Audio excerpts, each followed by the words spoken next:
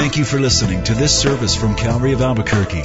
It's our hope that this message will help you grow in grace and in the knowledge of our Lord and Savior, Jesus Christ.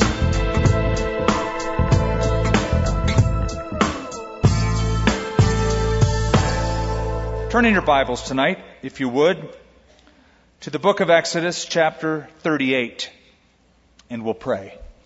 Lord, I thank you personally for my brothers and sisters who have gathered here tonight. We gather, Lord, because we love you and we want to hear from you and we want to see how the old predicts the new, anticipates the new. Even as Moses spoke about another coming one, another prophet that the nation of Israel was to receive. And Stephen in the New Covenant tells us that that is the Lord Jesus Christ. So we see how Jesus is spoken about by the inspiration of the Holy Spirit and the pen of biblical authors. Lord, as we cover and finish this wonderful book that gives us the background of redemption, and we see how it mirrors our redemption, Lord, I pray that our faith would deepen, our trust in you would go deeper than before. I pray, Lord, you'd give us grace to be able to hear and to assimilate and to understand. And thank you, Lord, for such ready and eager hearts who, as an act of worship, will sit through an evening of Bible study giving your word the attention that is due. We ask these things in Jesus' name. Amen. We've witnessed the birth of a nation. It's been very exciting. It's been very painful. The nation, of course, is the nation of Israel, being birthed out of the delivery room of Egypt. That's been the painful part. The labor pains in Egypt to get that 2 to 3 million people out into the desert, totally dependent on God, on the way to the land of Canaan that God promised them. I was amazed almost a year ago when my grandson was born and the doctor decided to do it through cesarean section. I guess I was amazed because Seth came quickly. She went into the delivery room. The nurse took Janae in and she said, "We'll be back in 15 minutes. And sure enough, almost 15 minutes to the T, that baby came out healthy, beautiful, not squished by the birth canal. It was like amazing. Of course, I was amazed. I would say, boy, that's painless. Of course, my daughter-in-law had to suffer the recovery, the pain of the incision of the cesarean section. But I contrast that to when my son was born and my wife was in labor for hours. And I remember standing over her bed saying, push, honey, push, honey. That was my big contribution. And we took those crazy classes back then where we were going, trying to teach them to blow. That was a painful delivery. The birth of the nation of Israel from the brickyards of Egypt was a painful delivery. But God anticipated and predicted that even to Abram. Back in Genesis chapter 15, He said, Abram, know that your descendants will be in a land that is not their own, and they will be afflicted, and they will serve those who afflict them for 400 years. So God said, the labor's going to be difficult. But the very next verse says, but then I will judge that nation that afflicts my people. And my people will come out with great possession. We saw that's exactly what happened. And in our studies of late, especially last week, we saw what they did with those great possessions. They took up an offering. And tonight we'll be able to total what that offering was. And how they contributed to the building of the tabernacle in the wilderness, which is chapters 35 through 40.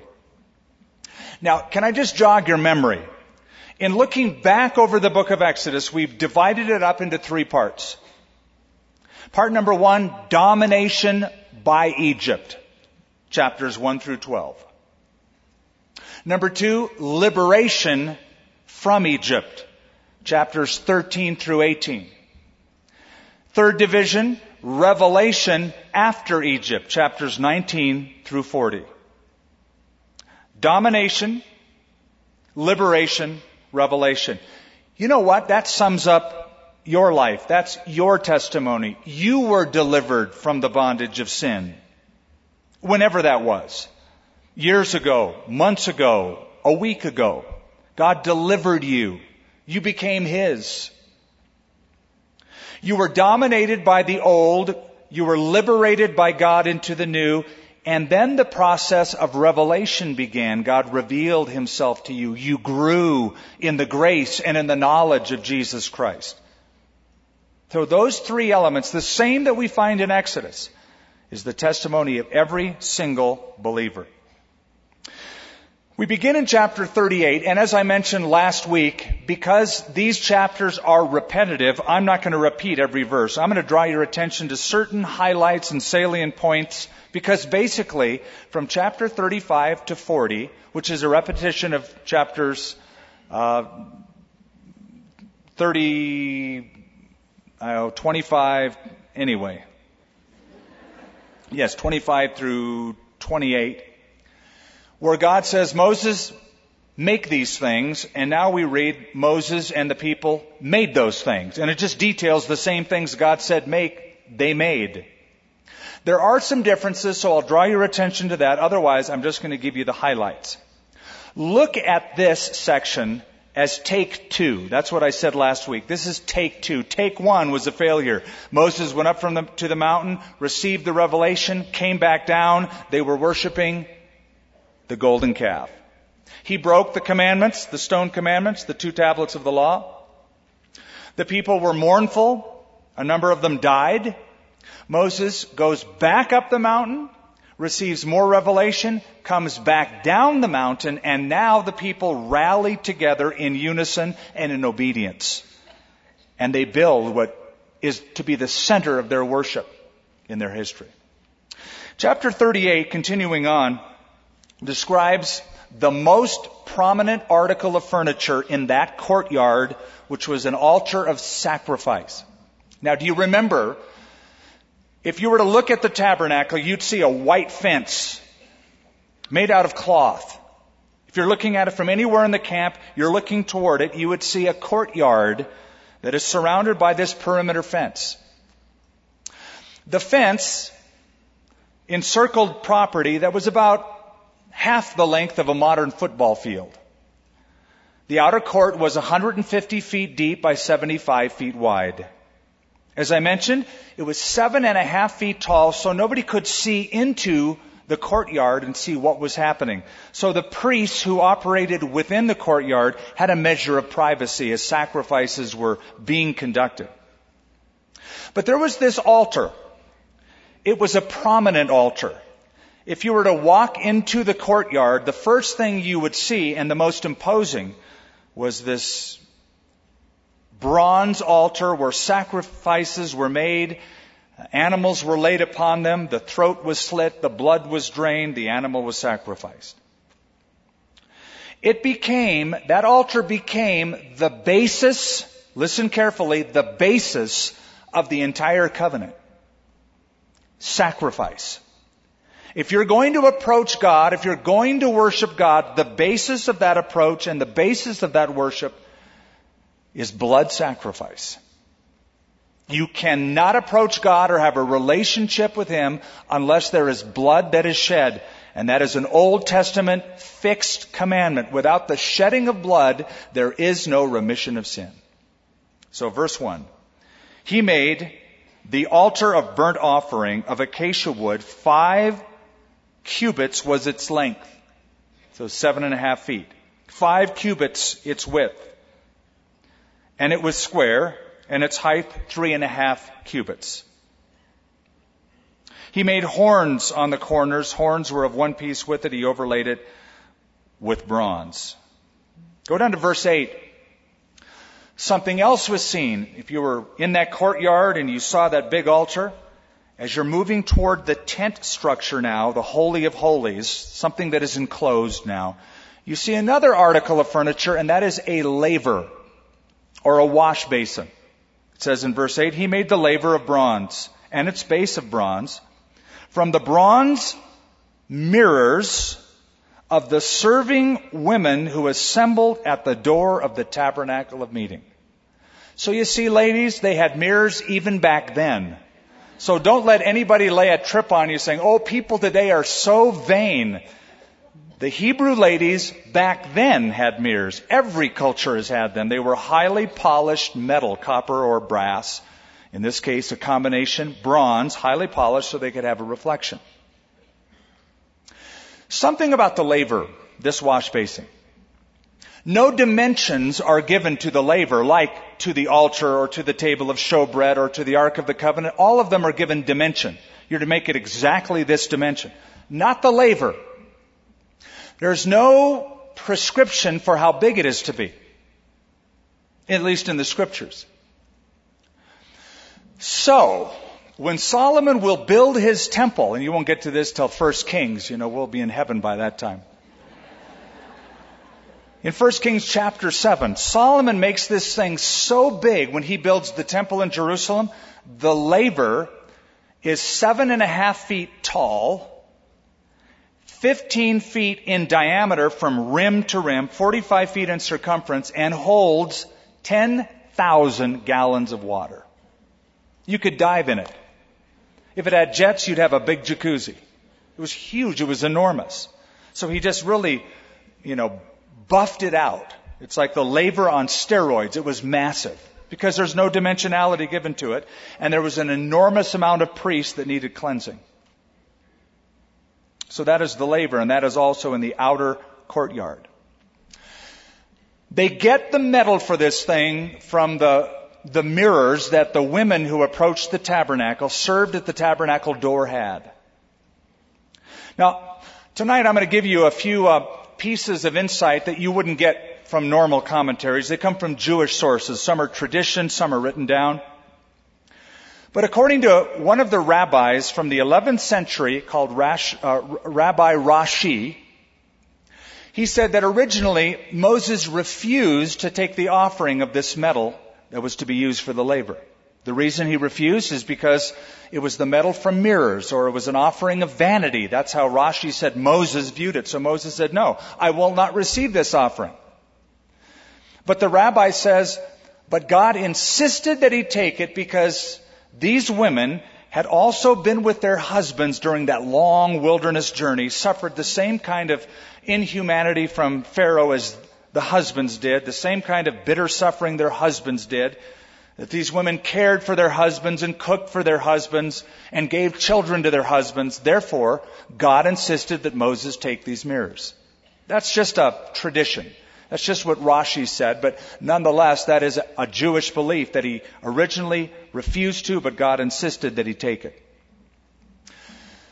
The laver, this wash basin, was for the priests to wash their hands and their feet as they're officiating the sacrifices that take place for the nation. Now, at this point, I have to insert a couple pieces of information for you. In the 8th chapter of Hebrews, the writer of Hebrews says that the priests in the tabernacle and the temple served in a structure, the tabernacle, that was a copy of what is going on in heaven. The copy of the real. That in heaven there is something going on that the tabernacle was a mere shadow of, it says. That's Hebrews chapter 8. That the true abiding place of God is in heaven. The tabernacle is some mirror or some model of what is going on in heaven. So, when we get to the book of Revelation, and John in chapter 4 says, I looked up and I saw a door standing open in heaven, and he's caught up to the throne of God. He sees some things that are very similar and indeed very much like the tabernacle. He sees the throne of God, not the Ark of the Covenant, but God sitting on his throne. This is the real deal now.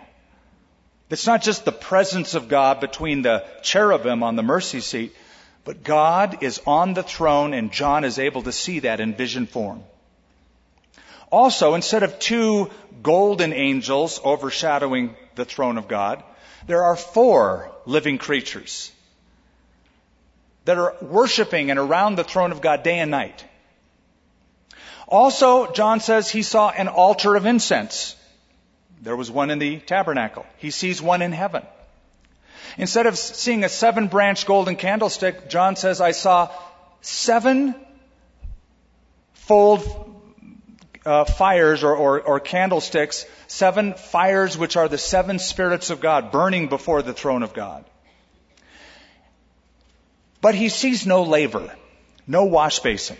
Instead, he's standing, get this, on a sea of glass as clear as crystal.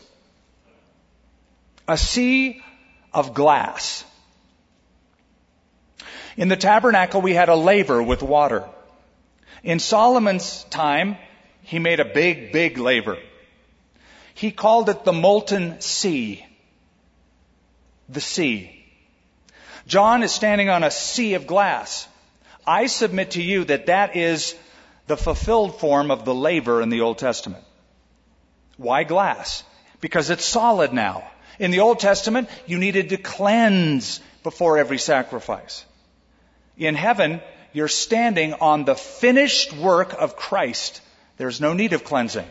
It's solid. You're standing on solid ground now. A sea of glass, clear as crystal. The finished work of Christ depicted in heaven by not a laver of water, not a molten sea like in Solomon's time, but a sea of glass as clear as crystal. The finished work of Christ. Here's something else to just ask and note before we move on, also in this verse. Who are these women gathered at the door of the tabernacle performing some kind of ministry or service? Well, we don't know. But according to tradition and Jewish history, these were women who dedicated their lives to prayer. They would gather at the tabernacle and they would pray for the nation of Israel, pray for the priests. They were dedicating themselves to do anything they could to help the Lord out and His priesthood. This will become a problem later on. When we get to the book of 1 Samuel in chapter 2, Eli will be the high priest. He'll have 2 sons. Remember their names? Hophni and Phinehas. It says they did not know the Lord. They were corrupt. And it says in that chapter that Hophni and Phinehas, the priest, would sleep or go to bed, have sexual relations with the women who came to the door of the tabernacle, taking advantage of the position of authority that they had, and it became a real problem. But at first, it was a beautiful gesture. They gathered for prayer, gathered for service. Go down to verse 21. All the hangings are made. The courtyard is all described in the verses I'm skipping, which we have read before. Verse 21. This is the inventory of the tabernacle of the testimony, which was counted according to the commandment of Moses and for the service of the Levites by the hand of Ithamar, the son of Aaron the priest. So this guy was in charge of inventorying and tallying up the cost of this thing. Bezalel, remember him, the artist? The son of Uri, the son of Hur, of the tribe of Judah, made all that the Lord commanded Moses. Now stop there for a moment. There's an interesting construction we see here. Bezalel, the son of Uri, the son of Hur. Why not just Bezalel, the son of the first guy? Why mention the 3rd generation, Hur, or Hur, H-U-R? Why the 3rd generation? Here's where tradition comes in again.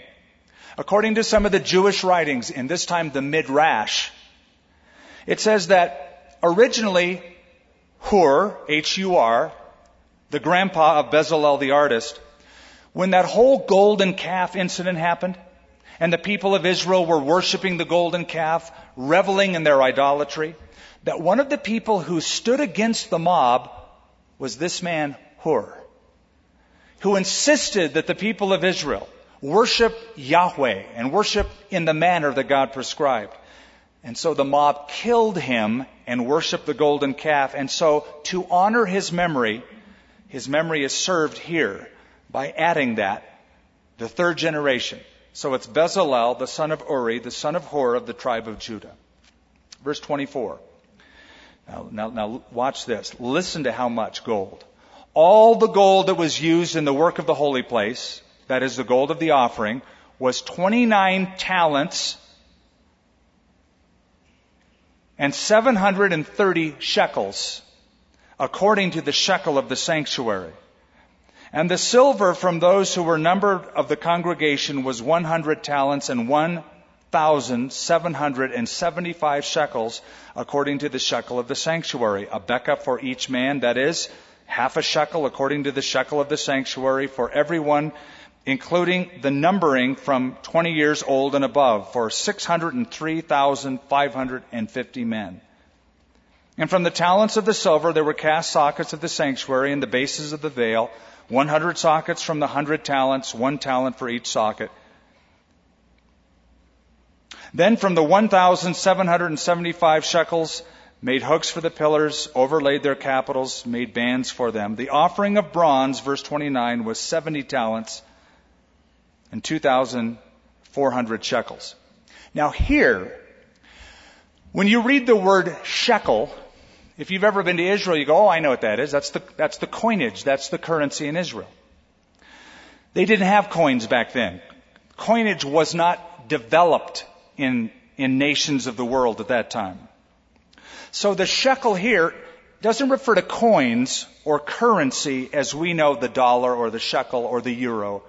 It refers to the shekel in terms of weight, not coinage. You see, coins weren't even invented till the 8th century BC by a people group named the Lydians in Anatolia, which is modern-day Turkey. That's where coinage was developed. So this is the ancient measurement. But if you want to know what it would cost, this is about 1 ton of gold, or in modern terms, $5.1 million worth of gold. That's one offering. About $4 million worth of silver. And since there was 2.25 to 2.5 tons of bronze in the modern worth, it's about almost $7,000, $6,800 worth of that. Besides that, the tapestries and the labor to put all this together, 6 months worth of labor. So you have in just raw material and metals almost $10 million worth of precious metals that they're hauling around the wilderness. That's a sizable offering. That's a generous offering. Remember, it says the people last week gave too much, and Moses had to say, tell them to stop. We have too much. They were making it to spec, God's specs. But these people were wholehearted in take two. They were generous in take two. And they wanted to make sure that what God had commanded they would fulfill. So there's hopeful signs at first. Chapter 39. It starts out by telling us about the garments that the priest would wear and the garments that the high priest would wear. And again, we've covered a lot of it, but notice a few things. Of the blue, purple, and scarlet thread, they made garments of ministry for ministering in the holy place, and made the holy garments for Aaron as the Lord had commanded Moses. There's a phrase that I just want you to pick up on because it's repeated so often, and when anything is repeated, it's because God wants you to see it. So there's a repeated phrase throughout the next 2 chapters. I'm just going to give you a sampling. Verse 1, it says, the holy garments for Aaron as the Lord commanded Moses. Look at verse 5. And the intricately woven band of his ephod that was on it was of the same workmanship, woven of gold, blue, purple, scarlet thread, and fine woven linen, as the Lord had commanded Moses. Verse 7. He put them on the shoulders of the ephod as memorial stones for the sons of Israel, as the Lord had commanded Moses. Verse 21.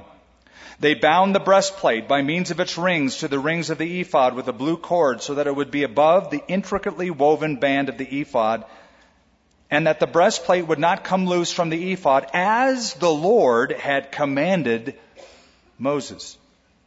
Verse 26, a bell and a pomegranate, this is now the robe, a bell and a pomegranate all around the hem of the robe to minister in, as the Lord had commanded Moses. Verse 29, a sash of fine woven linen with blue, purple, scarlet thread, made by a weaver as the Lord had commanded Moses. Verse 31, and they tied to it a blue cord to fasten it above the turban as the Lord had commanded Moses. So we have an emphasis placed here by the author, who is Moses humanly, but by the Holy Spirit, who is the divine author. God wants you to know that the people of Israel are obeying God. They're doing everything God told them to do through Moses, as the Lord commanded Moses. There are enough things that the children of Israel will do that we want to avoid. They did a lot of bad things. And the Bible will exhort us in 1 Corinthians 10, don't be like them. You might remember that chapter. It says, and don't be like the people in the wilderness who, as they were marching through the wilderness, practiced idolatry and worshipped a golden calf. Don't do that. And Paul continues and says, nor let us practice sexual immorality as some of them did, and a lot of them died. Nor let us complain as some of them did and were buried in the desert. So Paul says there's a lot of things they did that we want to avoid, but there are some things that they did that we want to emulate. They gathered together in take 2. They decided, you know what? That whole golden calf thing, bad form. We don't want to do that. We want to worship God. Let's gather together in unity. They gave generously, and they're wholehearted in their devotion to God. So again, very hopeful signs. They're starting to do exactly what the Lord commanded Moses. So that's the repeated phrase. It's repeated in this chapter and in chapter 40, but I don't want to go through it all. Go back now to verse 1, where beginning in verse 1 down several verses, the articles of clothing are given for the priest, and the high priest specifically. Let me sum it up this way. There were 8 articles of clothing that the high priest wore. 4 of those articles were the same ones that the priests in general wore, but there were 4 that were special to the high priest. There was first of all the ephod. It was a vest. The ephod was connected together by 2 stones, one on each shoulder. On one stone was inscribed 6 of the names of the children of Israel. On the other stone, 6 of the other tribes of Israel. So he represented, by the strength of his arm, the people of Israel. Number 2, there was a breastplate. It hung around his neck. There were 12 stones on it, representing the 12 tribes of Israel. It was really a cloth sack folded in half, and there was a slit inside of it where 2 other stones were placed, called the Urim and the Thummim. Stones that were used to discern what the will of God was in special cases. Number 3, there was a special blue robe for the high priest.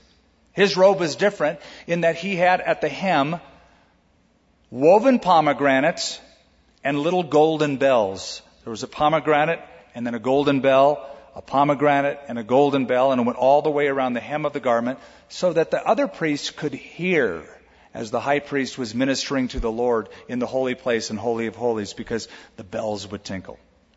The 4th thing was a crown upon the head that said holiness unto the Lord.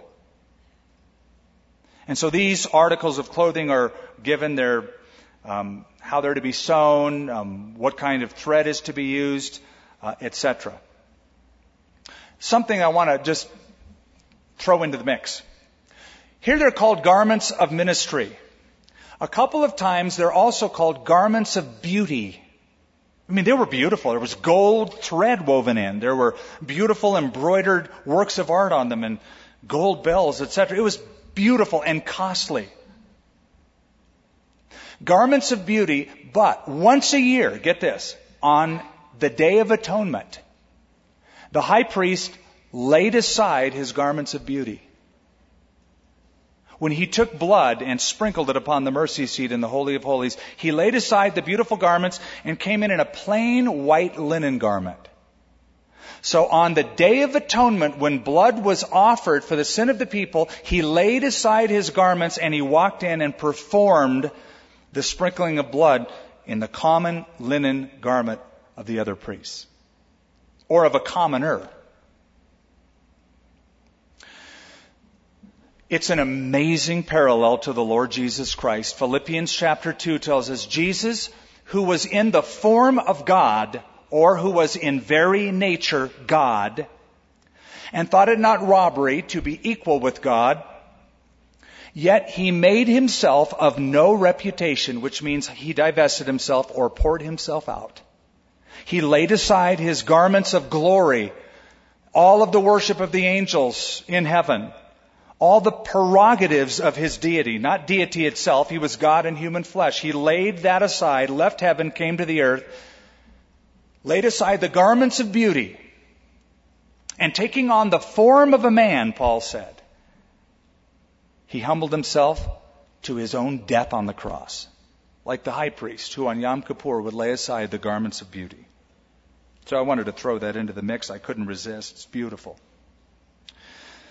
Beginning in verse 31 of this chapter, we're almost done with this chapter. The builders, the craftsmen, the people who did the sewing and the building of all the implements are now presenting a completed tabernacle with its furniture to Moses. So verse 32, thus all the work of the tabernacle of the tent of meeting was finished, and the children of Israel did according to all that the Lord commanded Moses. And so they did. Now we have a question, and I'll throw it up briefly because it was texted in. What is the symbolism of the bronze in the altar? Bronze is a metal that is more common than gold, less costly than gold.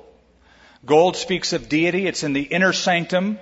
It's where the Ark of the Covenant, the altar of incense, the golden table of showbread, the menorah or the 7-branch candlestick, all of that speaks of deity. The bronze is a metal of judgment. It's enduring. It's less costly.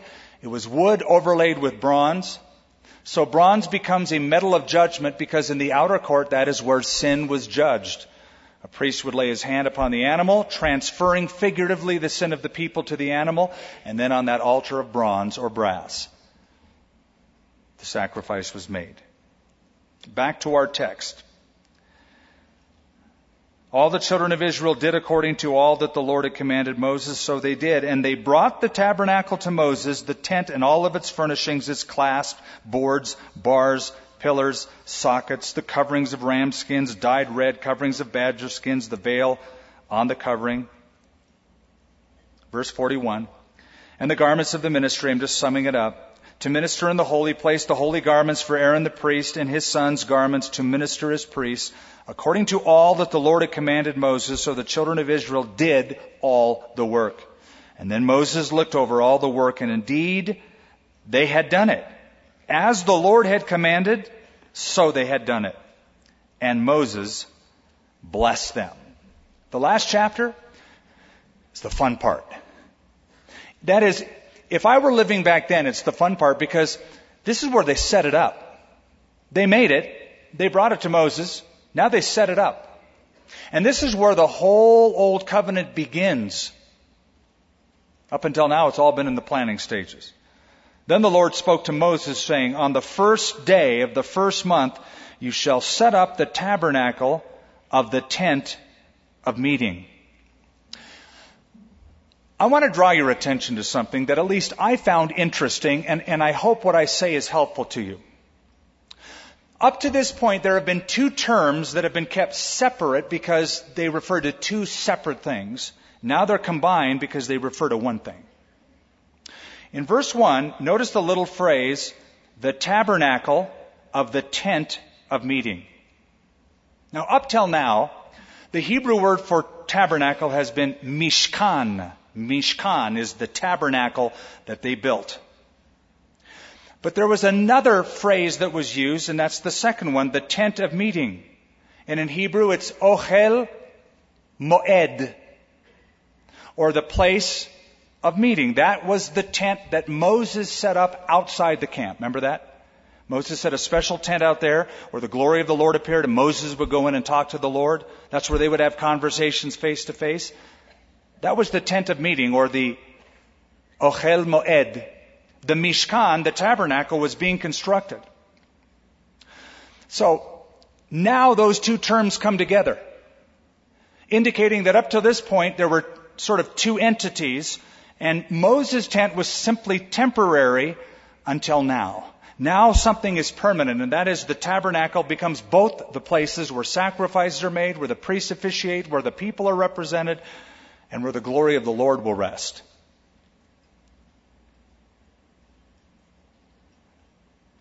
Verse 3, you shall put in the ark the testimony and the partition. Or you shall put in it the ark of the testimony, the partition of the ark with the veil.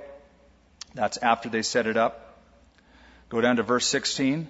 Thus Moses did according to all that the Lord had commanded, so they did. And it came to pass on the first month of the second year, on the first day of the month, that the tabernacle was raised up. Okay, so get this. This becomes the first calendar month in Judaism. It's the month of Abib. Later on it will be referred to as Nisan.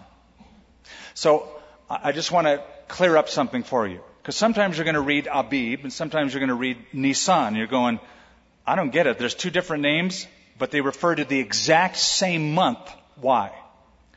The original name was Abib, but later on the children of Israel will be taken into Babylonian captivity for 70 years, and all of the names of the months of their calendar get Babylonian names after the exile. And the Babylonian name for the first month is Nisan. So that's why you'll read one or both, one or the other throughout the scripture. It's the same month. It's the first spring month in which Passover will fall. So the date is given, and it happens to be 2 weeks prior to the first year anniversary of them leaving Egypt. Almost exactly a year after they leave Egypt, the tabernacle is done. Or 9 months after they arrive at Sinai, the tabernacle is built. Verse 20, he took the testimony, that is the 10 commandments, the 2 tablets of stone, the testimony, and put it into the ark, inserted the poles through the rings of the ark, and put the mercy seat on top of the ark. And he brought the ark into the tabernacle, hung up the veil on the covering, and partitioned off the ark of the testimony as the Lord commanded Moses. Which set did Moses put inside the ark of the covenant? Which set of the 10 commandments? The first set or the second set? Second set, because the first set was broken. But do you know that according to Jewish tradition, not only the second set, but the pieces of the first set were also put in? Don't know where they got that. It doesn't say that. It's simply a tradition. Verse 25, and he lit the lamps before the Lord as the Lord commanded Moses. He put the gold altar in the tabernacle of meeting in front of the veil, and he burned sweet incense on it as the Lord commanded Moses. Now it says he did this, he did this, he did this. Who did this? Moses. Notice here that Moses is performing priestly duties, not Aaron, Moses is, until Aaron and his sons are consecrated. So there was a week of consecration where Aaron was consecrated. We talked about that a few studies back. Aaron and his sons were consecrated. During that week, before the priest system was set up, it was Moses who performed some of these functions until that week was up, and then the priesthood was intact, and they took it over from there. Go down to verse 33. And he raised up the court all around the tabernacle and the altar, and hung up the screen of the court gate, and so Moses finished the work. Then the cloud covered the tabernacle of meeting, and the glory of the Lord filled the tabernacle. You should know that this is a fulfillment of a promise made in chapter 25, where God says, let them make me a sanctuary that I may dwell among them. They make the sanctuary. Now God moves to town. Now He's dwelling among them. Just like He said, He's doing it. So the seal of approval was the cloud. The cloud showing up, the glory of the Lord filling that place, was the seal of approval that everything was right. God is dwelling with His people. Now, if you fast forward to the times of Solomon, when he builds the temple in Jerusalem, the same exact thing happens. The glory of the Lord shows up. The glory of the Lord, the cloud fills that place, and the mist of that cloud is so thick that the priests couldn't even see to minister. They had to leave the premises. It was God's seal of approval on that covenant.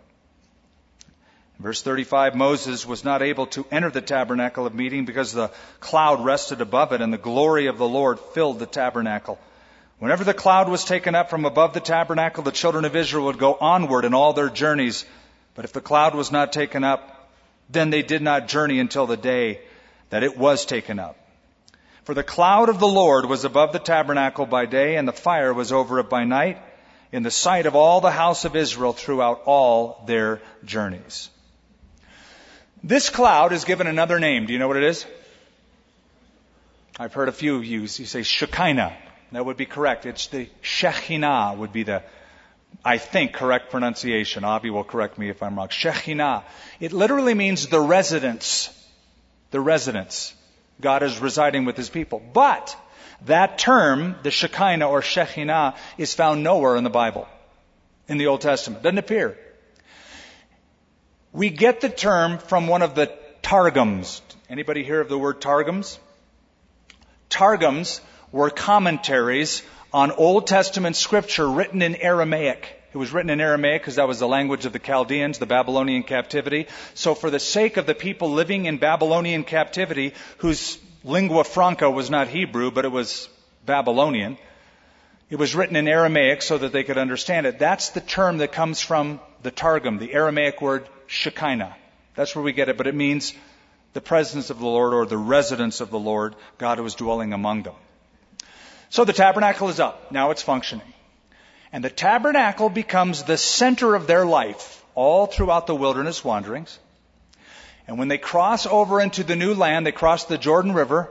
The first camp is at Gilgal. The tabernacle is set up at Gilgal.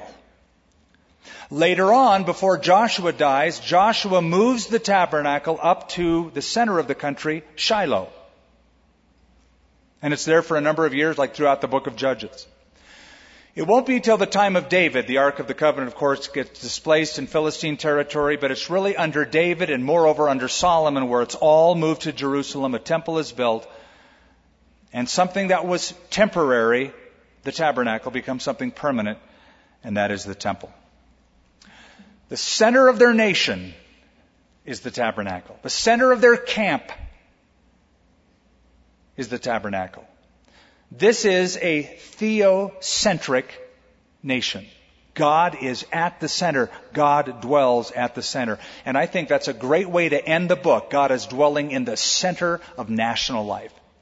The book began in the brickyards of Egypt. The book ends in the wilderness with God at the center. And that's the challenge for us. We have been a redeemed people. We are a redeemed people. We have been redeemed like they were redeemed from Egypt in bondage. We've been redeemed from the bondage of sin. The question is God at the center of your life? Is He dwelling in the midst of His people? There's a little book that I have quoted from for years. The latest copy is only $1. It's written by Robert Boyd Munger, and it's called My Heart, Christ's Home. I recommend it to you. It's an allegory of inviting Christ into your heart, which is likened unto a home. Let me give you just a few lines of it, if you don't mind. I will never forget the evening I invited Him into my heart. What an entrance He made. It was not a spectacular, emotional thing, but very real, occurring at the very center of my soul. He came into the darkness of my heart, and He turned on the light. He built a fire in the cold hearth and banished the chill. He started sweet music where there had been stillness and harmony where there had been discord. He filled the emptiness with His own loving fellowship. I have never regretted opening the doors to Christ, and I never will. After Christ entered my heart, in the joy of that newfound relationship, I said to him, Lord, I want this heart of mine to be yours. I want you to settle down and be fully at home here. I want you to use it as your own. Let me show you around and point out some of the features of the home that you may be more comfortable. I want you to enjoy our time together. He was glad to come and seemed delighted to be given a place in my ordinary little heart.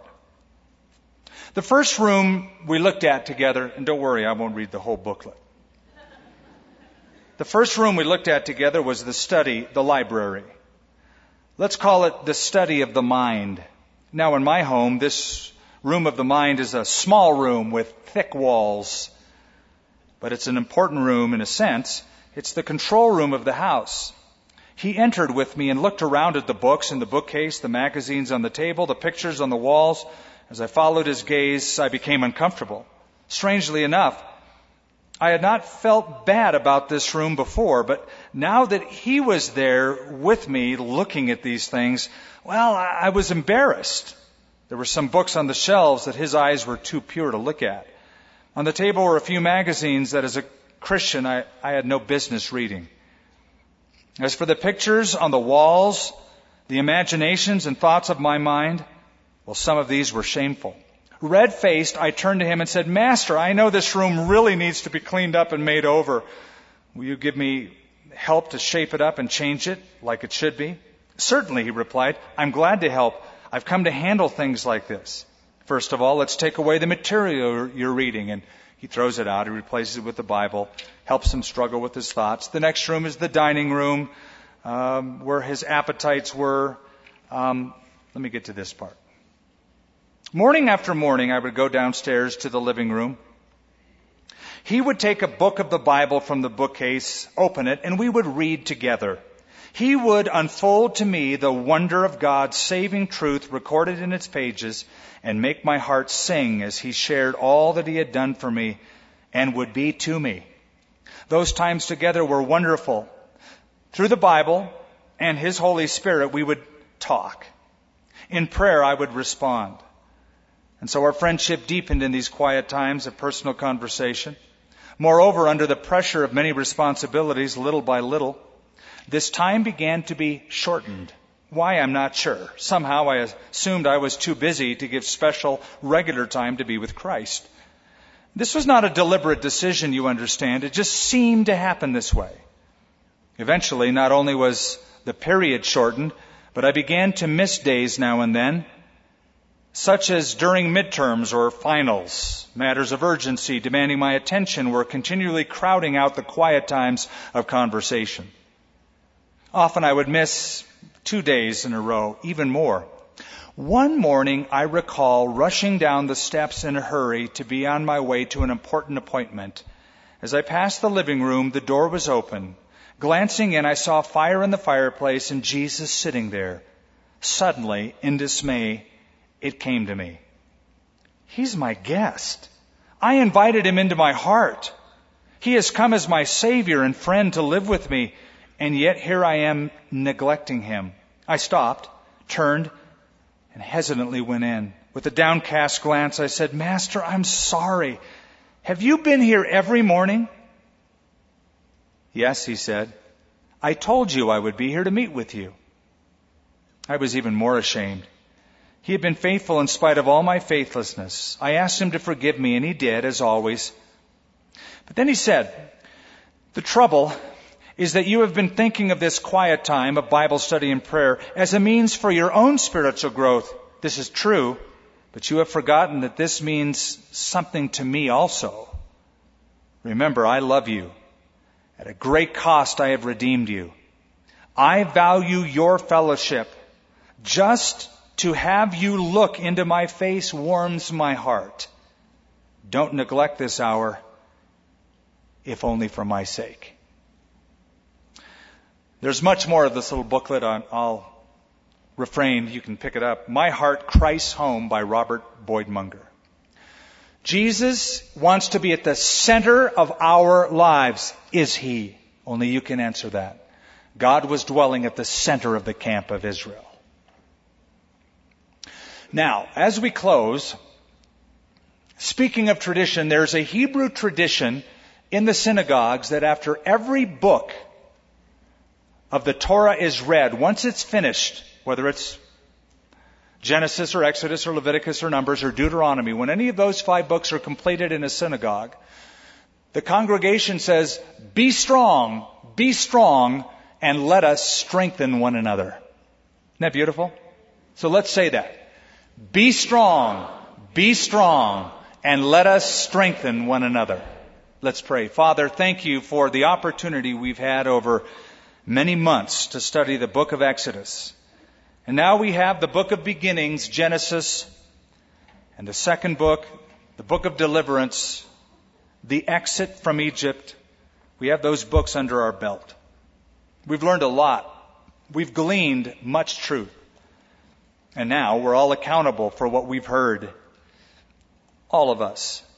We submit our very lives to you, Lord. We want you at the center of them. And I pray that we as your people would glorify you and you would meet with us over the pages of Scripture and in prayer by your Holy Spirit. We pray that our hearts would be the kind of homes that you feel like you could kick your shoes off and dwell intimately with and make yourself at home in. We pray that our lives would reflect the dimension of that relationship in its fullness. We ask these things in Jesus' name. Amen. Thank you for listening to this service from Calvary of Albuquerque. If you would like more information about what you've heard in this message or about Calvary of Albuquerque, please visit our website at www.calvaryabq.org. If you have made a decision to follow Christ or would like someone to pray for you, please leave a message with our Prayer Watch line at 505-344-3658. Thank you, and God bless.